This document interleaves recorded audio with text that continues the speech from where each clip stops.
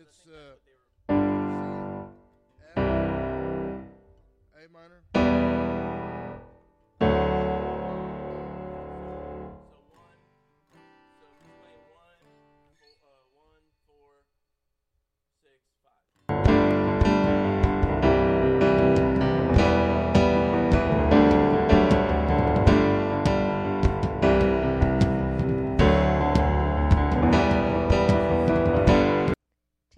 Here at the church. It'll be our last meeting before our women's conference, and so we hope that you will come participate.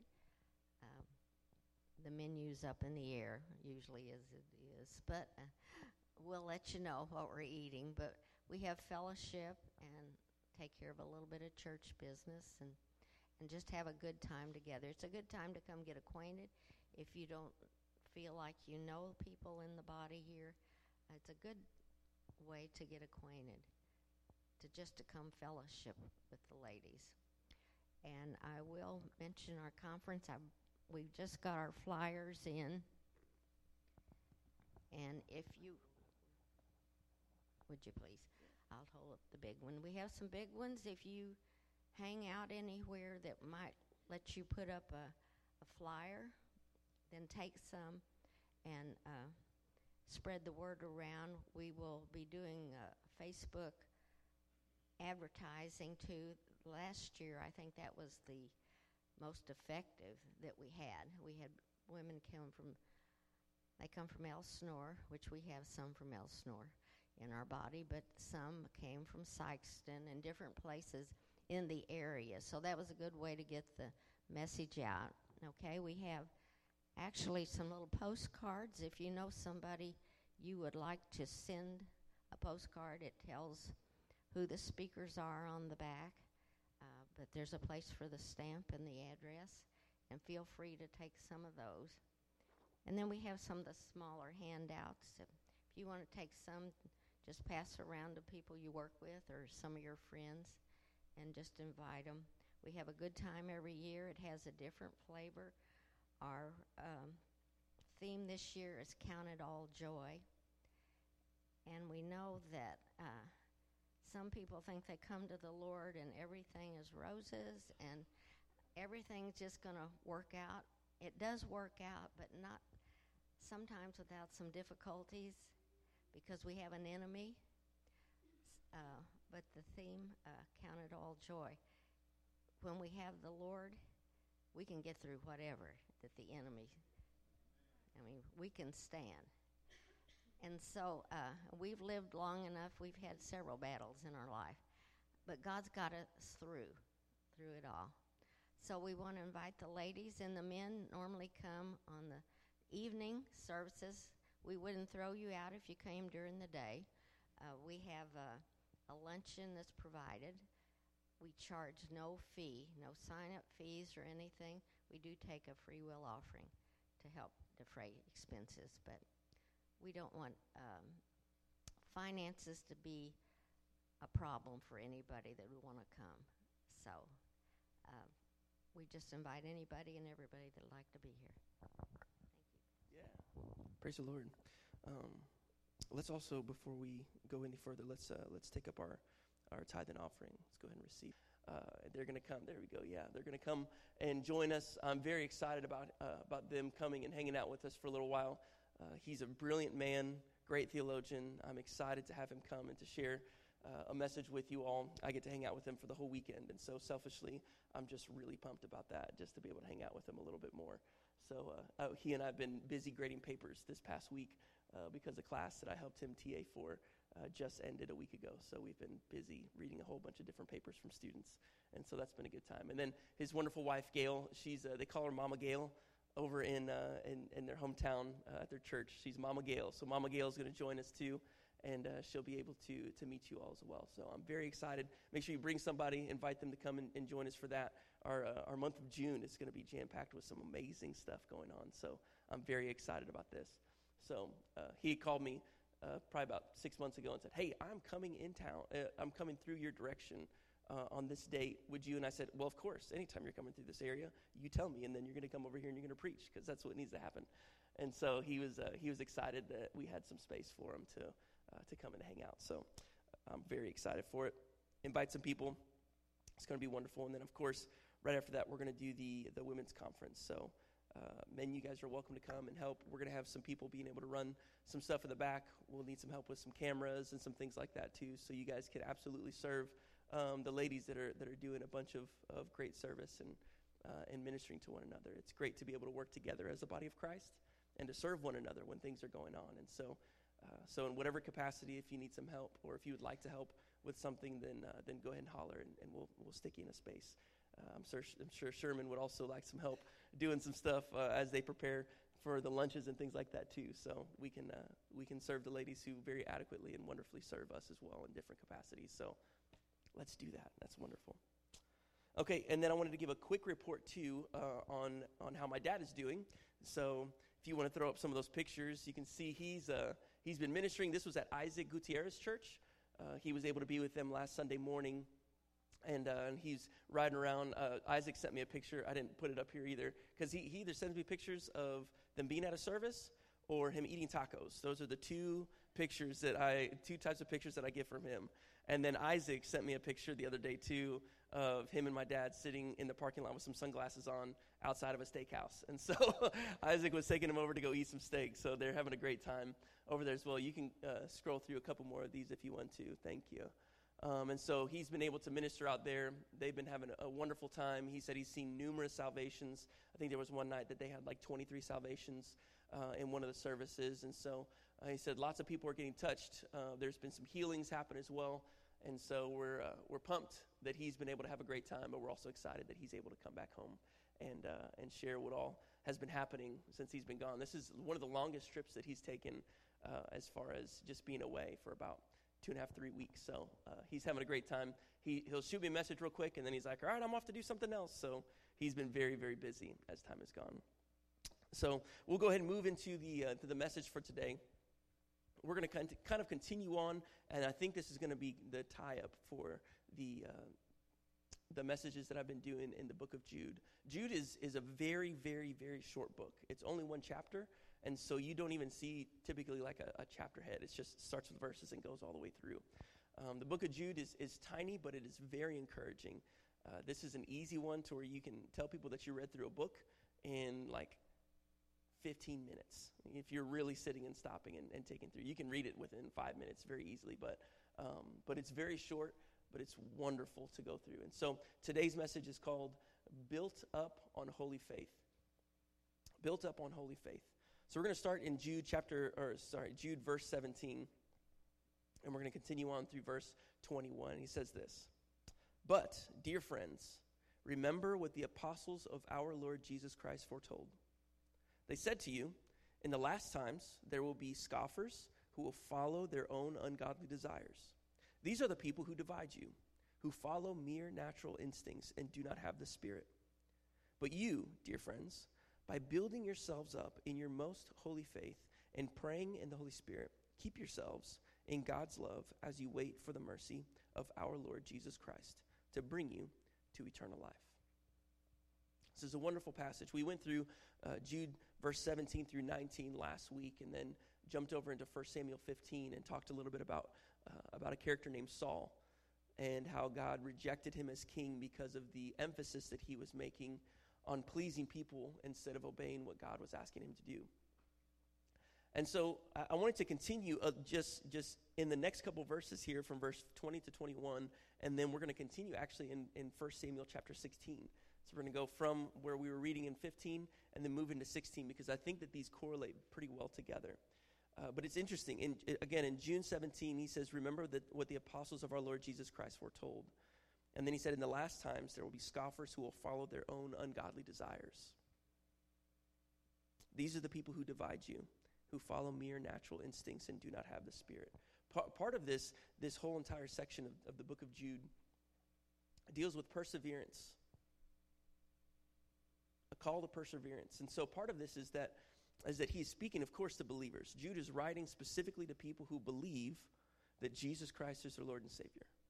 They believe that Jesus came, he died on the cross, he rose from the grave, and then ascended up into heaven, and then sent his Holy Spirit.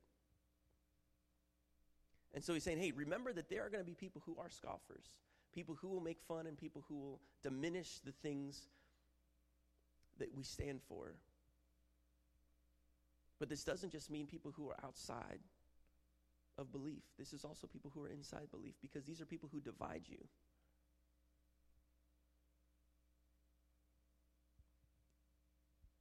Faith is a very interesting thing that we can behold now here while we're alive, because faith is not just something that you say that you have. I'm going to say that again. Faith is not something that you just say that you have. It's easy to say, yes, I have faith for something. Does not mean you actually have faith for something. I can say I could dunk on a 10-foot rim. Does not mean I can dunk on a 10-foot rim. So faith is something that has to be put into action. It has to be something that is applied specifically in our lives. And so this call to perseverance is something that Jude is very specific on. Earlier, if you remember the very first time that we started talking through the book of Jude, the title of my message was, I felt compelled, or I was compelled. Jude actually pivoted what he was going to write about, which is super interesting because this was canonized. So this book, this letter that he wrote to the believers, it was not the original letter he was wanting to write to these people. But he felt compelled to change the tone of what he was talking about, to encourage people to persevere in their faith, to encourage people not to fall susceptible to what's going on in their culture, not to fall susceptible to what's going on even within their church.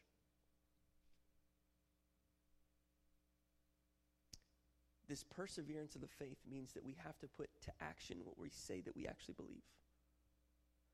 And there are people that are going to disagree with the way that we live our lives. Some of them even call themselves Christians. They'll make way for sin and they'll make way for other things because they feel like they have compassion. But in reality, they are trying to appease other people and their desires of the flesh.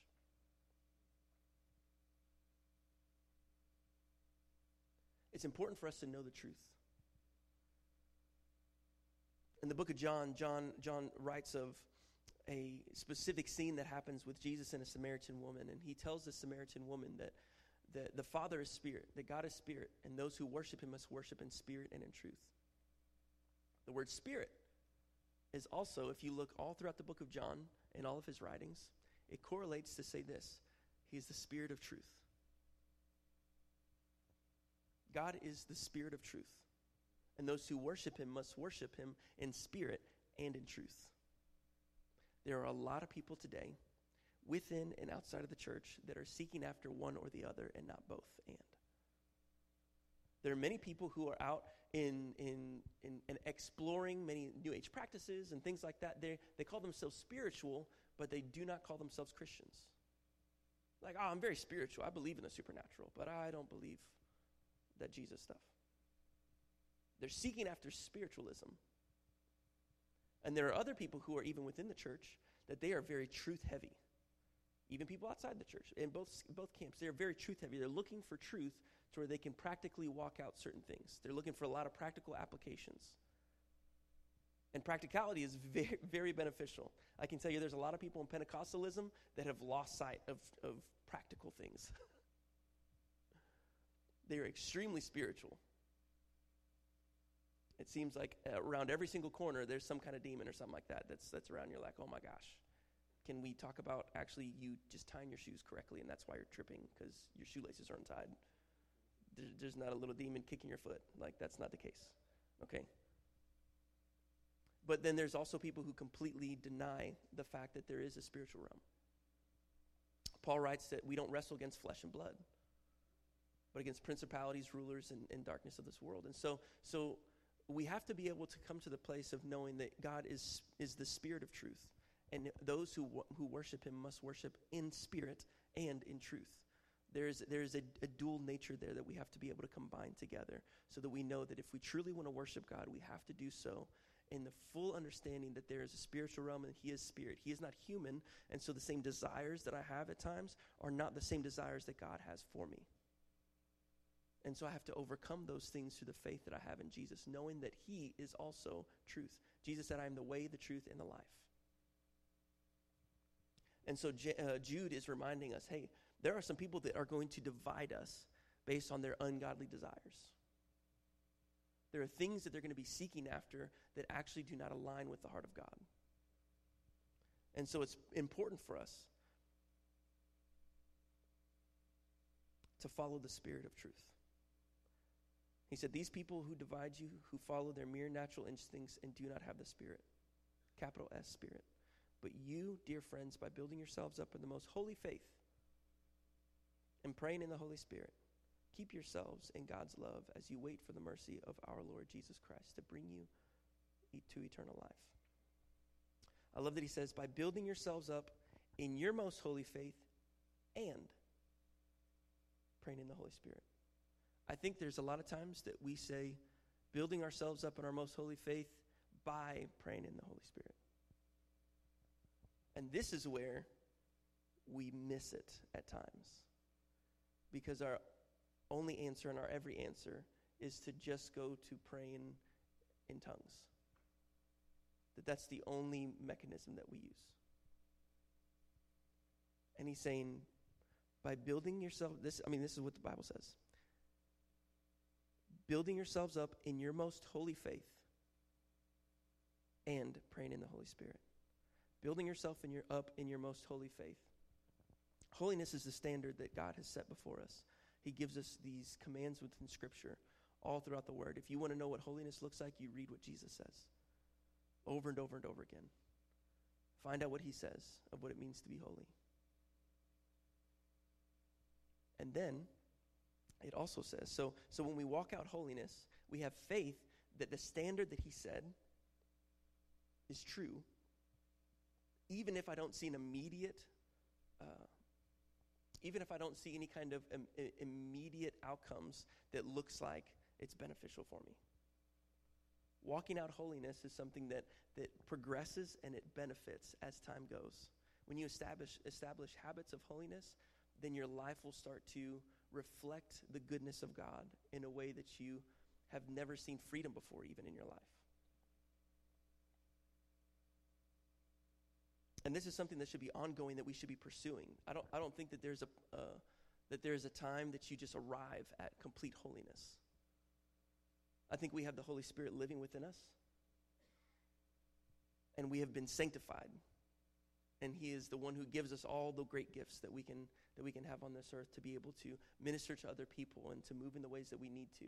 It is not me that is the healer, it is the Holy Spirit that is using me as I go out and I obey the command to go and pray for the sick so that they can recover. It is the power of the Holy Spirit. It is not the power of Zach. And so I believe that I have the fullness of what the Holy Spirit has for me because he lives inside of me. I lack nothing. However, it's my understanding of walking out his commands that I need to be able to facilitate and foster more and more. And this means that there will be some trial and error. That means that I have to be okay with asking questions and growing. Otherwise, if I don't, I will not grow. And I will feel as if I've arrived to a place that is only the first plateau in the midst of the actual mountain.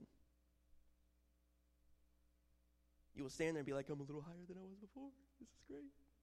And then you stay there, not knowing that he's asking you to actually go further and to explore. So he says, by building yourself up in your most holy faith and the combination and praying in the Holy Spirit. I think that a lot of times we only equate this to speaking in tongues, and I think that this is because there have been a lot of different denominations that have really pushed down and rejected the gift of tongues. And I think it's a great thing that we accent that, and we say, hey, this is a great gift to have. But I don't think that right there is meaning to just pray in tongues. Otherwise, it would have said tongues, like it does in the book of Acts, like it does in 1 Corinthians. It mentions the specific word tongues. I believe praying in the Holy Spirit is a unification and an awareness of the Holy Spirit's voice in the midst of your day. Being able to decipher and to listen to his voice and then to obey his voice through faith. This is the coupling that happens that's very beneficial. Now, you can also do this by praying in tongues. I'm not saying that it's not at all. I think tongues is a great gift that we have been gifted by the Holy Spirit, and that's something that we can walk out.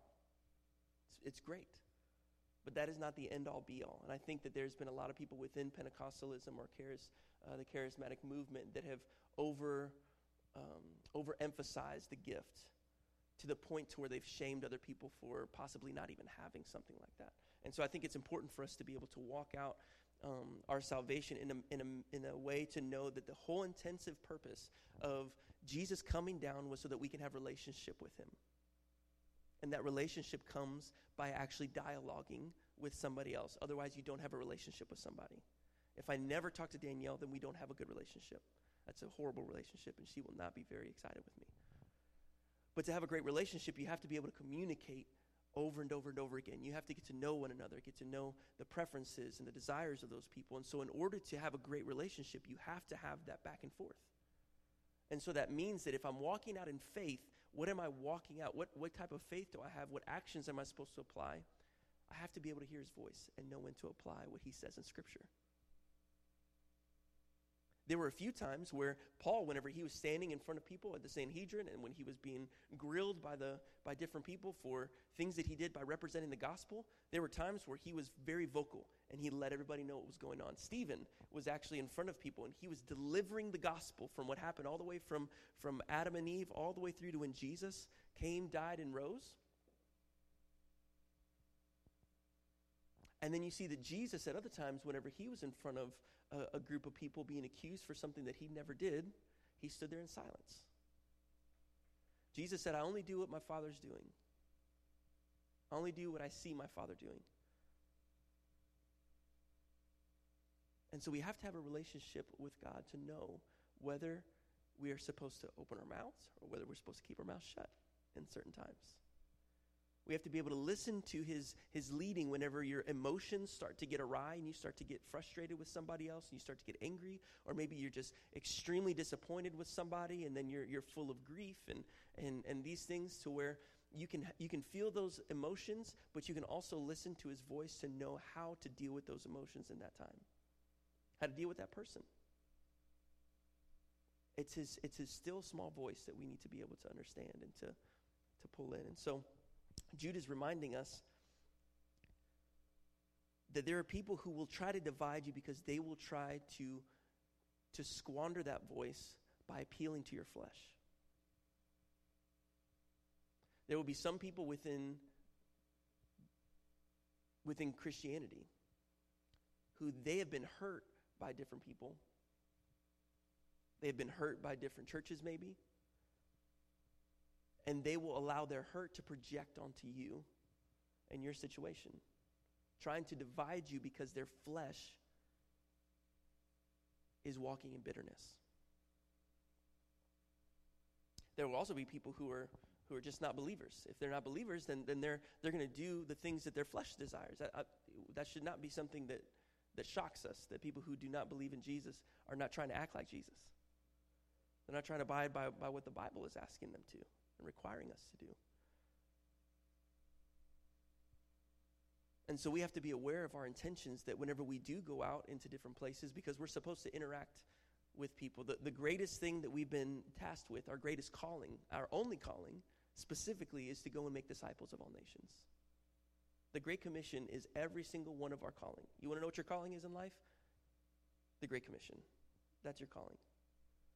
And it could vary in the different types of arenas. It could be service inside the church, but even if you do work within the 4 church walls, you're still supposed to be out and speaking the gospel to those who are outside. If you work a job in a factory, then your responsibility is to represent the kingdom there and to make disciples while you're there. If you work in a school, that is your domain, that you're supposed to spread the gospel. That doesn't mean that you stand up on all the desks and you start preaching a sermon every single time you see people. There are ways that you can evangelize people that is effective, not just in words, but also in deed, which is your faith acting out and not fulfilling the desires of the flesh and the things that the people are doing around you. If you work in a shop, wonderful. That's going to be a place to where you can really witness to people in a very practical way. And when you have a relationship with the Holy Spirit, there's going to be something different about you that people recognize.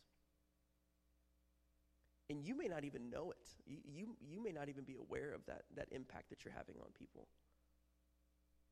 But it's very, very important that we first foster that relationship with Holy Spirit. Because he's the one that we're looking to please and not people. And so he says this.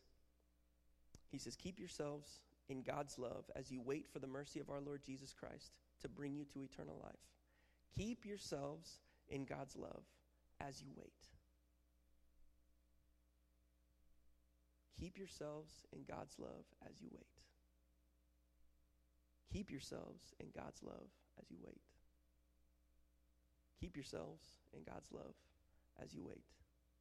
You guys are waiting for me to get to the next thing instead of repeating this again. Keep yourselves in God's love as you wait. And one of the hardest things for us to do is to wait. You go through it, especially if you're at a drive-thru. My goodness, you're like, this is called fast food, and this is more like slow food. This is slow service, and I don't like this. It's hard for us to wait. They ask you to pull up. You're like, I'm at the window right now. You can just give me my food now. Ask me to pull up and wait, and then you got to walk the food out here? Come on. This is ridiculous. Get it together, fast food. Hadn't been the same since COVID, dang it. No, keep yourselves in God's love as you wait. The waiting is the hardest thing to do. Having patience for something to happen when you know what is supposed to happen, and sometimes you feel like you can make something happen a lot faster. It is very hard, very difficult. And especially in relationship, it's hard. When you know what you want that person to be doing and they're just not doing it,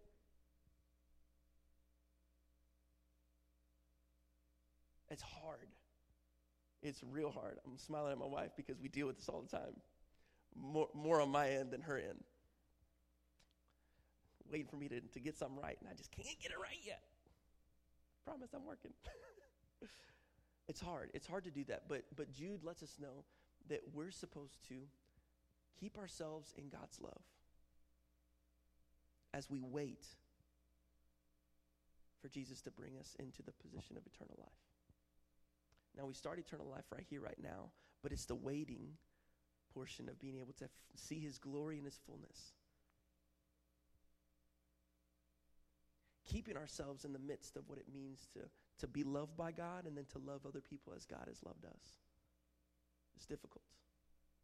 Keep ourselves in that place. Don't allow others to pull you away from that. So last week we talked through this guy named Saul. He was a king. He was the first king of Israel. From the beginning of his story, you can see that he was so concerned with the opinions of other people. He actually came from one of the smallest tribes in Israel. He was head and shoulders above other people, so he was recognized in that tribe. And Samuel, when he came to anoint him, Samuel and Saul were the two people in the midst of the line because they lined up a person from each and every one of the 12 tribes that they had.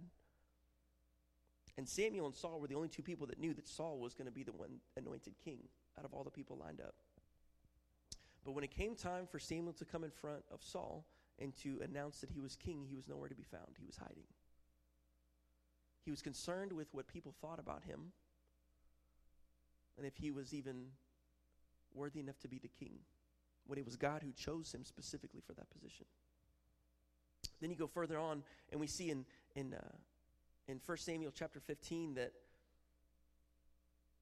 Samuel came up to Saul and told him the word of the Lord is for them to rid themselves of all the Amalekites. They're supposed to wipe them from the place of their domain and completely rid them from the land that they were at. And they were supposed to leave nothing there. They're supposed to just destroy it all. Don't take anything with you. Destroy it. But as Samuel was hanging out the night before, he went to go see Saul. The Lord told Samuel that he was sad and he regretted that he made Saul king because he disobeyed him. So Samuel came riding out to go meet Saul. Couldn't find him anywhere. They said, he went and he was making a statue of himself to honor his great defeat. And as Samuel was coming up to Gibeah, he noticed that there is a sound of sheep and sound of cattle that are out here. They were not supposed to be We're not supposed to be kept. Those things were supposed to be destroyed as well. And then Saul said, oh, well, this was for sacrifice. That's why you're here. We were just going to sacrifice to your God. That was going to be great. He said, your God, not our God. And then he said, oh, well, when Samuel started pressing Saul a little bit more, really, these guys, they just wanted to bring these things up. It was their fault. They did such a great job with their killing that I just let them go ahead and take it. They just wanted to take them over there. That was okay. All the sheep and the cows and stuff. It's great. I have a whole cattle farm. It's wonderful. Oh, and also the king is alive still. That's okay. I wanted to, parade him around a little bit, make that okay. And Samuel looked at me and says, the Lord doesn't delight in sacrifice over obedience.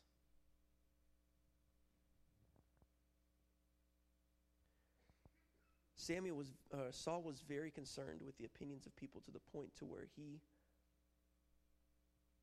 didn't want to tell them that they couldn't take anything back with them because this is what the Lord told them to do. He couldn't stand up for what was right and for what the Lord actually required. This wasn't even something that Saul heard the Lord say. This is something that was confirmed between him and Samuel as well.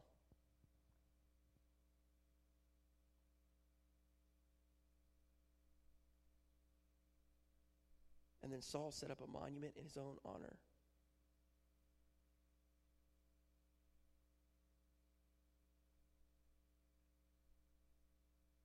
And then Samuel told him that rebellion is like the sin of divination, and arrogance like in the evil of idolatry. And because he has rejected the word of the Lord has rejected you as king. And then Saul told him that he was afraid of the men, and so he gave in to them. Those who worship, God is the spirit of truth. Those who worship him must worship him in spirit and truth. Saul was trying to do the spiritual thing and make up an excuse saying that they were going to sacrifice these things to God. But he negated the truth. The truth was that they were supposed to get rid of all the things that were evil in that land, in that area. All the things that were owned and represented by those who did evil in the sight of the Lord. And then they could worship by their own means, by what the Lord has provided them.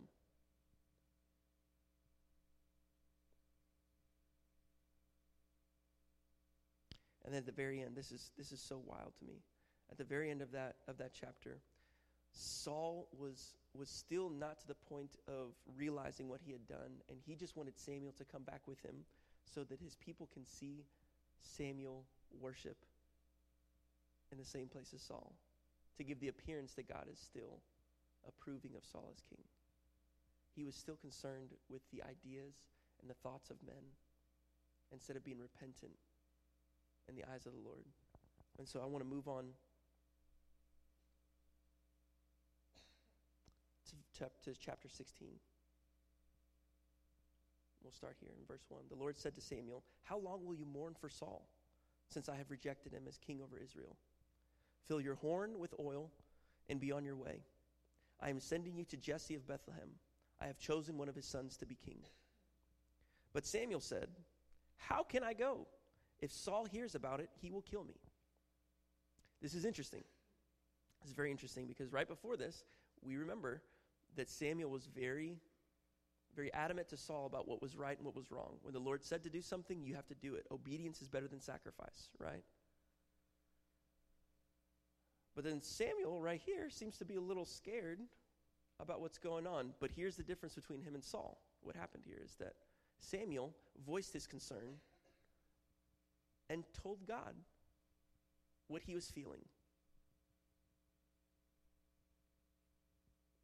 I don't want us to miss this. Samuel was scared. So he had feelings. He had concerns with what was going to happen. He was very precautious, knowing that Saul was kind of a loose cannon, would do some crazy stuff. He was like, okay, look, Saul's not going to be pumped that he is the reigning king, and I'm already over here like getting ready to anoint another dude as being the king. Like this is going to cause a lot of issues in this kingdom. and so I'm concerned with my life. But he didn't keep that to himself and just decide not to go because he was scared. He actually did something that I think that we need to do more, is that whenever we have concerns, when we have fears, when we have things that we're worried about, when we have questions, when we have desires, that we actually take it to God and we let him know that this is what we're feeling. This is what's going on inside right now. Like, I know you just said this, but this is like the immediate thought as soon as you said that I need to go do this. Like, I'm a little terrified. So Saul will want to kill me. And this is what happens. This is what I love about this story here too. He says this, then the Lord said, take a heifer with you and say, I have come to sacrifice to the Lord. Invite Jesse to the sacrifice, and I will show you what to do. You are to anoint for me the one that I indicate. So Samuel didn't internalize his fear and try to put on a brave face and just go about his day acting like nothing happened. He voiced his concern to the Lord, told him what was going on, and said, hey, I'm terrified. And then the Lord said, okay, here's what we'll do. I have a plan. You're going to go and sacrifice. Sacrifice. Obedience is better than sacrifice, but when you're obeying the Lord to go sacrifice, there's a beautiful benefit that comes from the tail end of that.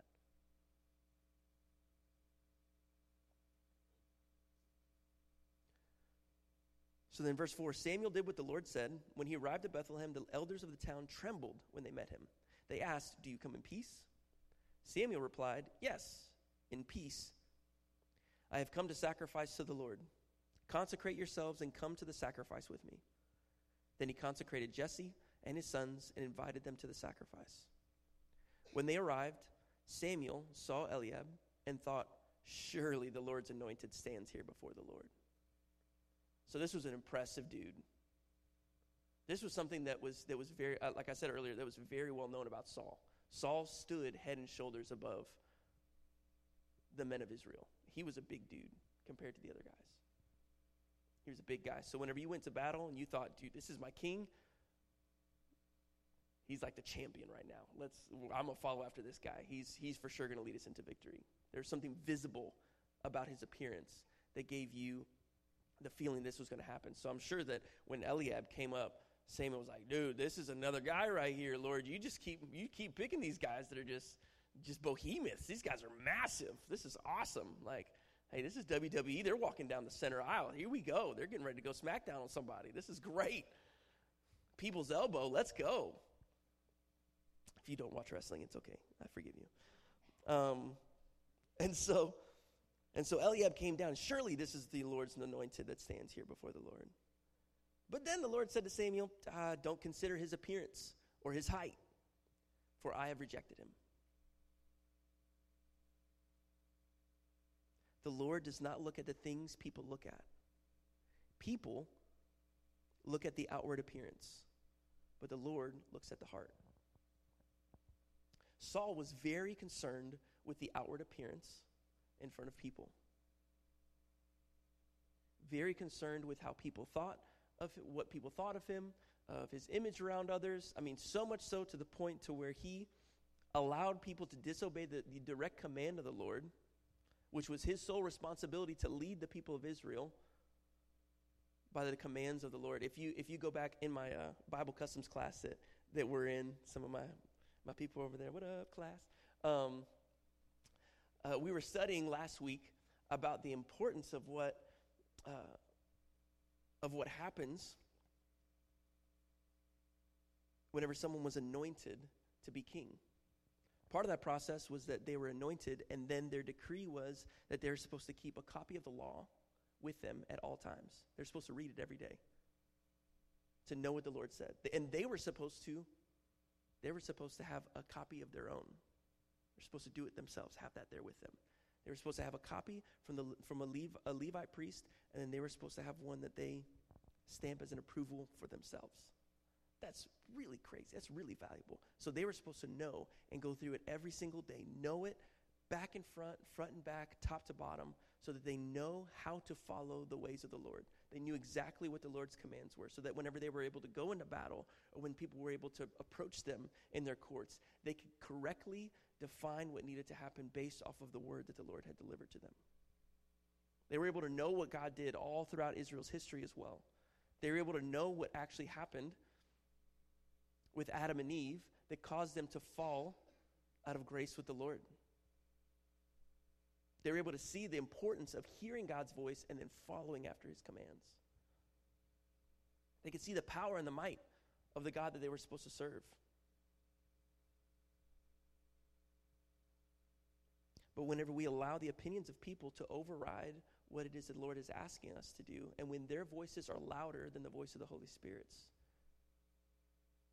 then it is very hard to actually obey. It's very hard to walk out in purity what you need to do, because your intention is now to please people instead of to please God. In the long run, even though there will be people who will reject and who will not be okay with the decisions that you make, as you follow God, you will see lives transformed. And the first one starts with yours.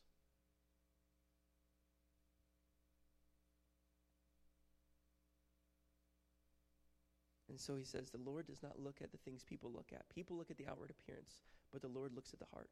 Jesus, in everything that he did, one of my favorite passages right now is Matthew chapter 5, the entirety of the Sermon on the Mount.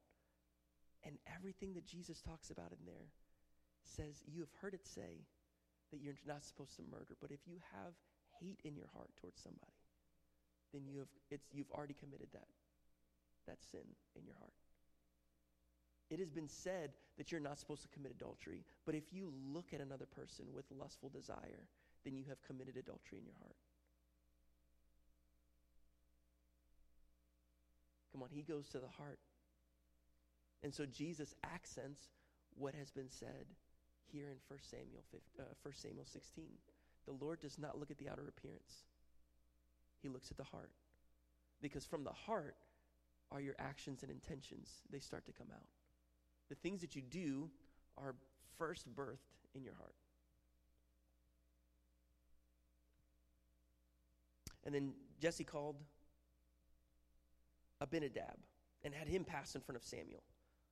But Samuel said, the Lord has not chosen this one either. Then Jesse had Shammah pass by, but Samuel said, nor has the Lord chosen this one. Jesse had 7 of his sons pass before Samuel.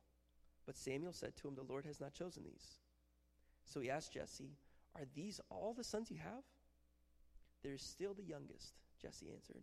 He is tending the sheep. Samuel said, send for him. We will not sit down until he arrives. So he sent for him and had him brought in. He was glowing with health and had a fine appearance and handsome features. Then the Lord said, rise and anoint him. This is the one. So Samuel took the horn of oil and anointed him in the presence of his brothers. And from that day on, the Spirit of the Lord came powerfully upon David. Samuel then went to Ramah. Now the Spirit of the Lord had departed from Saul, and an evil spirit from the Lord tormented him. Saul's attendant said to him, see, an evil spirit from God is tormenting you. Let our Lord command his servants here to search for someone who can play the lyre. He will play when the evil spirit from God comes on you, and you will feel better. So Saul said to his attendants, find someone who plays well and bring him to me. One of the servants answered, I have seen a son of Jesse of Bethlehem who knows how to play the lyre. He is a brave man and a warrior, and he speaks well, and is a fine-looking man, and the Lord is with him. Then Saul sent messengers to Jesse and said, send me your son David, who is with the sheep. So Jesse took a donkey loaded with bread, a skin of wine, and a young goat, and sent them with his son David to Saul. David came to Saul and entered his service. Saul liked him very much, and David became one of his armor bearers. Then Saul sent word to Jesse, saying, allow David to remain in my service, for I am pleased with him. Whenever the Spirit from God came on Saul, David would take up his lyre and play. Then relief would come to Saul. He would feel better, and the evil spirit would leave him. I don't know if it messes you up like it messed me up the first time I read that an evil spirit from God was sent. Y'all notice that? Does that mess you up too? We serve a good God. We do. He was also the one that sent that spirit to him. whenever we are in rebellion and we reject God in the way that happens there, there's an access that happens that we've opened ourselves up to the consequence of rebellion. And that consequence is that we now listen to other spirits.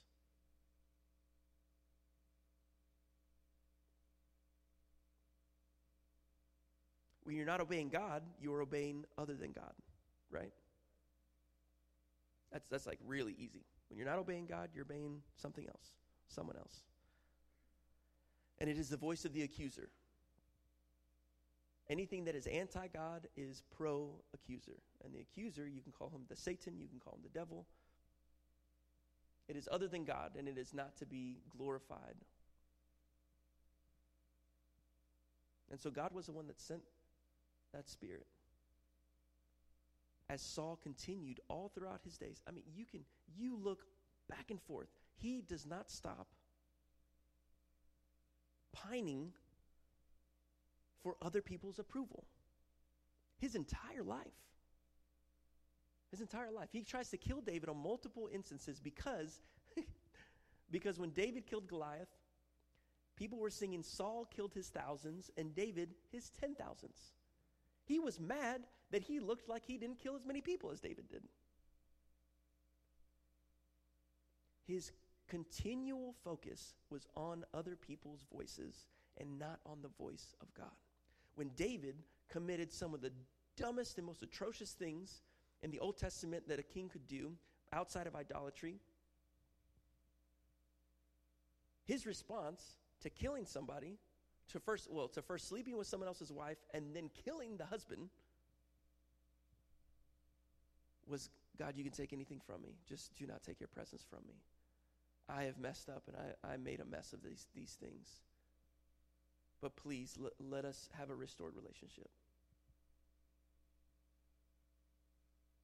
His first place when he realized the error of his ways was to go straight to God, which is why Jesus was called Son of David and not son of Saul, not son of Solomon, not son of Jehu. You can go down the line. Not son of Josiah. I mean, Josiah was an awesome king. He was a little bitty dude, 7 years old, took over the kingdom of Israel and completely flipped it on its head, knowing that after he read the book of Deuteronomy, he said, we're in a bunch of idolatry right now. We need to take down all these idols that are all over the place. We need to get rid of all these things that are bad, and we need to pursue after the things that are holy and righteous. 7 years old, completely transformed a kingdom. That's sweet. Jesus could have been Jesus, son of Josiah, right? He was son of David. He was called Son of David. David was a man pursuant after God's heart. And that was the bearing definition of why we see that he is so well known. I mean, the entire book of Psalms is coated and covered with David's cries. Not just happy-go-lucky, this is an amazing day, praise you, Lord. The Psalms, it's actually filled more with laments than they are with happy, peppy psalms. David was so intentional about going to the heart of God and saying, I am terrified. I'm wondering what's happening because I'm concerned with with the condition of my kingdom. People are running after me. Saul is chasing me. It seems like every nation is against me. It seems like these things are happening. God, what's going on? Crying out. But just like we saw from Samuel, he inquired of God what was happening and still chose to serve him in the midst of the junk. In the midst of circumstance, in the midst of trials. And circling back around to Jude, this is why Jude is telling us that we need to be people of perseverance. We cannot be driven and tossed by the opinions of man and the opinions of other people to the point where it divides us away from the true intention of what it means to serve God. And that's just not people in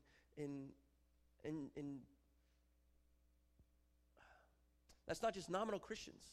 That's people who are also seeking after positions of leadership. If we are jockeying after the opinions of people, then it's going to be people that we end up pleasing ultimately, and then we end up moving away from the intentional desires of God for his people, for the community, and for the next generations. We have to be secure enough to stand up for what it is the truth is saying, but then spiritually minded enough to know that God is spirit, and he has to speak to us. I cannot just go and purchase a how-to church manual and just do church that way, just off a manual says. There has to be an intentionality of us being able to go to the Lord and saying, Lord, what are you desiring and requiring of me, my family, my household? What are you requiring of me in my job? What are you asking me to do in my relationships? How am I supposed to impact my community? How can I influence those who are around me to actually follow after Jesus? We have to be intentional about asking him these questions. God is the spirit of truth.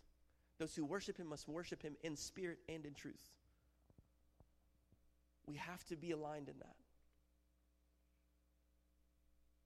We see the differences in Saul and David. There's a really, really, really good book. If anybody likes to read, it's called The Tale of Three Kings by Gene Edwards. My goodness. It talks about the differences and the relationship between three different kings, three specific kings from Israel. First one is Saul. Talked about him last week, a little bit this week. First one is Saul. The second one is David. And then the third one is Absalom, David's son, who tried to overthrow the kingdom and usurp the kingdom from David. Talks about these three kings and the relationship of what happens. These are three different generations. How Saul didn't do a good job of passing the torch. He didn't do a good job of listening to the voice of the Holy Spirit. He didn't do a good job of seeking after what the Lord wanted. David pursued after the Lord and did some great things, but then he made his own mistakes. And then Absalom was seeking so much after a position that he decided to undercut every single thing that was happening and end up getting himself killed in the process because he was looking at a position and desiring a position over desiring honoring God.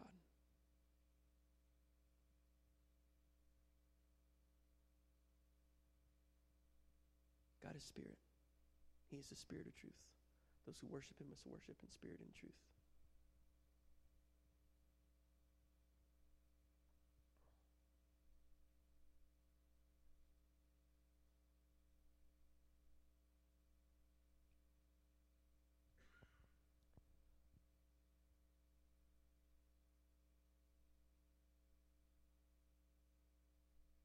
God told Samuel that people look at the outward appearance, but the Lord looks at the heart.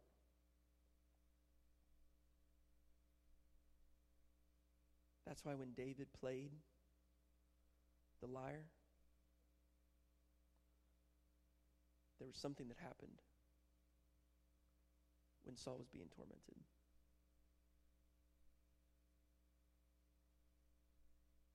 The relationship that David had with God meant that when he played or did anything, because it wasn't just in playing music. Sometimes we over-glorify music because of the way that it moves us in different ways. It's a great tool that we're able to use whenever we gather with one another to get our hearts aligned and to center our focus on why we're actually gathering. It's the only time that we can lift up our voices with the same melodies and be able to declare things. It's a beautiful thing that we get to utilize. It's a beautiful gift that God has given us to have music around. But it wasn't just in playing music that David was able to experience and encounter the presence of God. David encountered the presence of God in battle. He encountered the presence of God when he was strategically looking at how to do certain things. The voice of the Lord dictated and gave him the plans for the temple, the dwelling place that God wanted to have whenever he passed the torch to Solomon.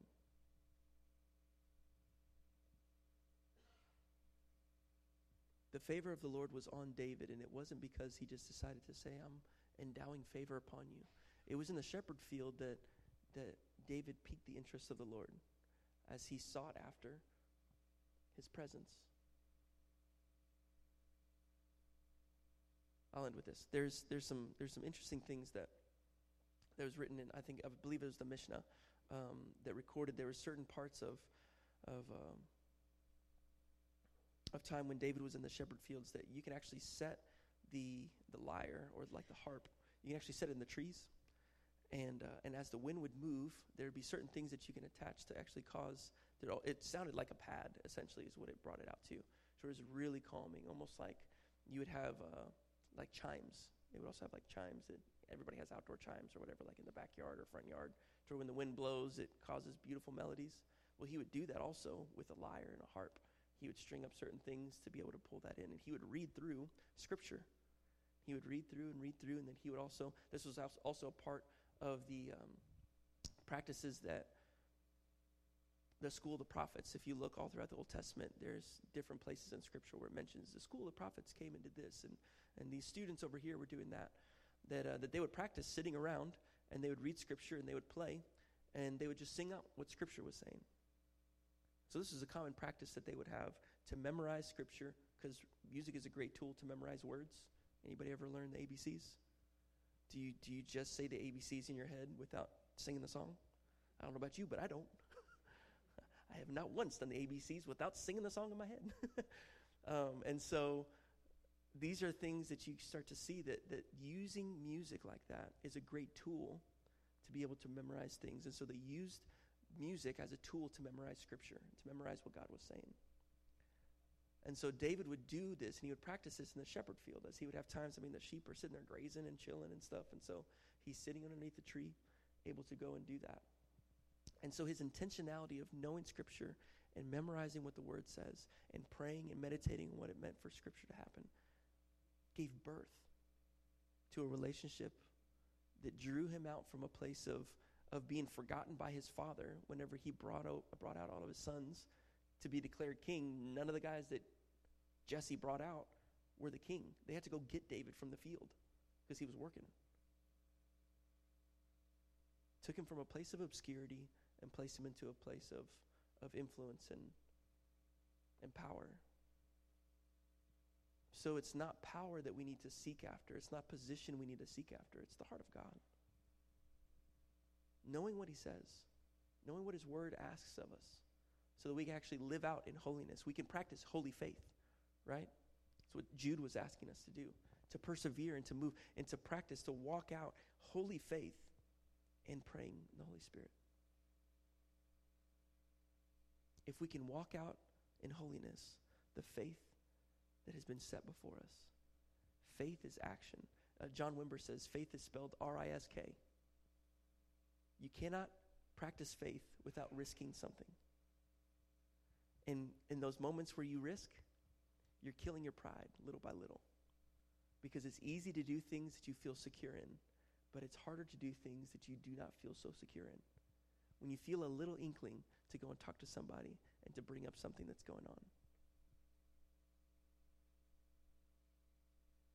When maybe you feel like, I feel like the Lord wants me to go and pray for this person, but that's super weird. I don't know if I want to do that. I would listen to that voice and try. The worst thing that could happen, you ready for it? The worst thing that could happen is nothing. You just had an interaction with someone and let them know that you felt like God loved them enough to where you wanted to go and pray with them. That's the worst thing that could happen. That's a pretty good deal right there. I don't know about you guys, but that's pretty awesome. To be intentional enough to say, hey, I don't know what kind of day you're having, but I just want to let you know the Lord just put it on my heart for me to come over here and to tell you that he loves you. And I'd love to pray with you if you'd be okay with that. If you feel like maybe they're dealing with something in their body, ask them about it. Hey, is your back hurting right now? I don't know why, but I feel like maybe I need to pray for your back. Praise the Lord. If it's not hurting, then guess what happens? Nothing. That's okay. You practice something. The Lord smiles at us being able to step out and practice hearing his voice. We have to be able to do that more and more. Because if we can't hear his voice, then we can't know his heart. And that needs to be the most valuable thing to us. To persevere in faith and to not fall susceptible and be divided by other people's desires of the flesh, pulling on your possible desires because you don't feel like they're being fulfilled because you don't have a relationship with God. It's easy to be divided in those times. But if you're seeking after his voice, you can recognize it and you practice that. Then in the times where it's going to be the most tough, because the Bible is very specific, the Count It All Joy, the women's conference, James chapter 1, verse 2, consider it pure joy when you encounter various trials, knowing the testing of your faith produces endurance. It produces endurance. So the Bible promises us, First Peter, he also talks about that too, to consider joy when you encounter trials. We're going to go through things. There's no exception because you're a Christian that we're not going to go through things. We're going to go through stuff. But it's what we do in the middle of those circumstances, how we hear his voice, and if we can apply what he's asking us to do. That's going to be where value kicks in.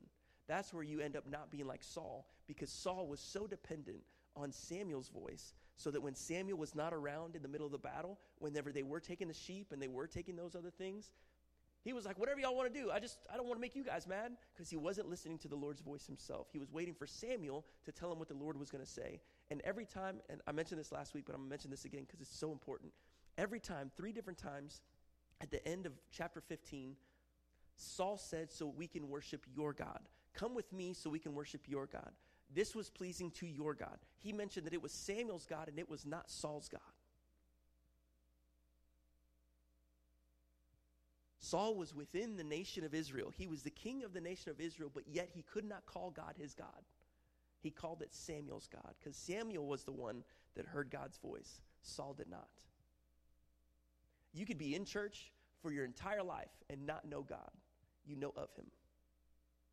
So you end up trying to please other people the entire time that you're living, knowing that you're pleasing people in the church when you come here because you raise your hands a couple times. You may not say a cuss word whenever you're around everybody over here, but when you go home, you're cussing everybody out. You're mad at everybody. You're drinking all the time to the point of drunkenness every single opportunity you have the point to. You're doing drugs, or maybe you're looking at porn all day long. There are all kinds of things that you could be doing whenever you're at home that show that you're not close with God. There's a difference between being intentional and doing those things and struggling in the midst of it, seeking deliverance from those things. I'm not saying if you're looking with intentional desire to be rid of those things in your life and you're pursuing after those things, that if you're struggling with that, hey, let's go. Let's work with that. That's workable. But when you're just putting on a face when you come in front of people here because you want to please everyone around you, making it look like you serve Jesus, but you're going home and you don't give a crap about anybody else because you're just pleasing yourself, that's where the issue lies. It's not your God. He is not your God.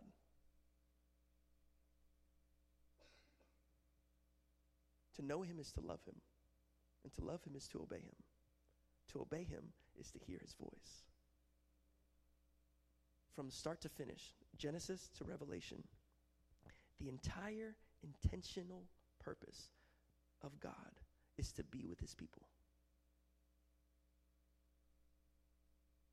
He just wants to be with you.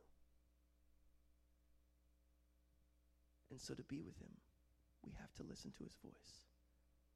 Jesus provided a beautiful opportunity for our bodies to be the temple of the Holy Spirit. We don't have to go to church just to hear his voice. You don't have to travel to a temple to go do that. You don't need to go to a synagogue. Your body is the temple of the Holy Spirit. So you can hear his voice. You can encounter him at all times. So I want to challenge us this morning as we close. You guys can stand.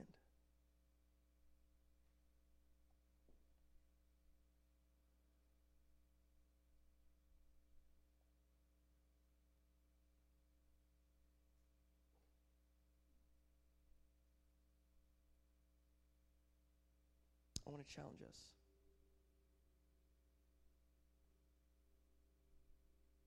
That if you feel like you have not been someone who has been intentional about listening to his voice or practicing to listen to his voice, today needs to be the day that starts. If you've just been coming to church and you've just been chilling out and hanging out, and it feels great to be around people who are positive and happy, and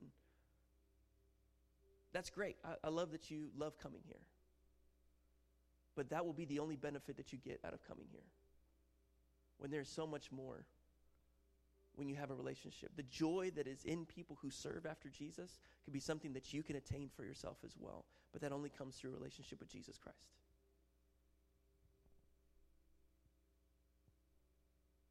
The beautiful thing about gathering together is that when we do struggle with things, we can unburden ourselves by sharing with one another what's going on. And then we can be so excited in the middle of the testimony.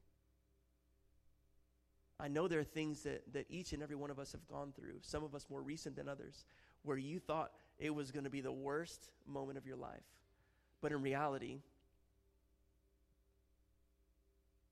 as we pray with one another, as we encourage one another, as you feel that there's light at the end of that tunnel, you start to notice, as time progresses, that God's grace and goodness will see you through to the end. Whether if it's the exact circumstance that you want it to or not, His goodness will see you through. So if you feel like you have not been that person and you would like prayer, I invite you to come forward at the end. Come forward and let's pray. Let's pray that you have the intention of your heart to seek after His voice, that you would have a desire for the Scriptures, that you would desire to read His Word and know it so that you can know Him and His voice, that you would have an encounter with the Holy Spirit so that you have a relationship with Him as well, that we cast aside religiosity and we embrace relationship. And if you need prayer for healing or anything like that, I encourage you to come up as well. We'd love to pray with you and minister to you as well. Otherwise, I'm going to pray and then we'll dismiss and you guys can go and start to eat all the delicious food. I kept you long enough. Your stomachs are probably rumbling. So, Father, we just thank you for the opportunity and ability to come together and to really honor you, to worship your name and to give you praise, to give you glory. Lord, to be encouraged by one another, to share burdens with one another, to testify of your goodness, God, with one another. Thank you for your grace and your goodness. Thank you that you are a holy God and you desire for us to follow in holiness as well. Be with us, not just today, but throughout the rest of the week. Lord, let us hear your voice and respond to your voice in obedience. Let us be excited to try and try again as we feel like we hear your voice and apply those things. Let us be people of risk and not be people of cowardice. We give you praise, we give you honor, we give you glory. In Jesus' name I pray. And everybody said, amen. You guys are dismissed. If you would like prayer, please come up. I'd love to pray with you this morning. Otherwise, go get you some food, eat with somebody, get to know some other people. We love y'all.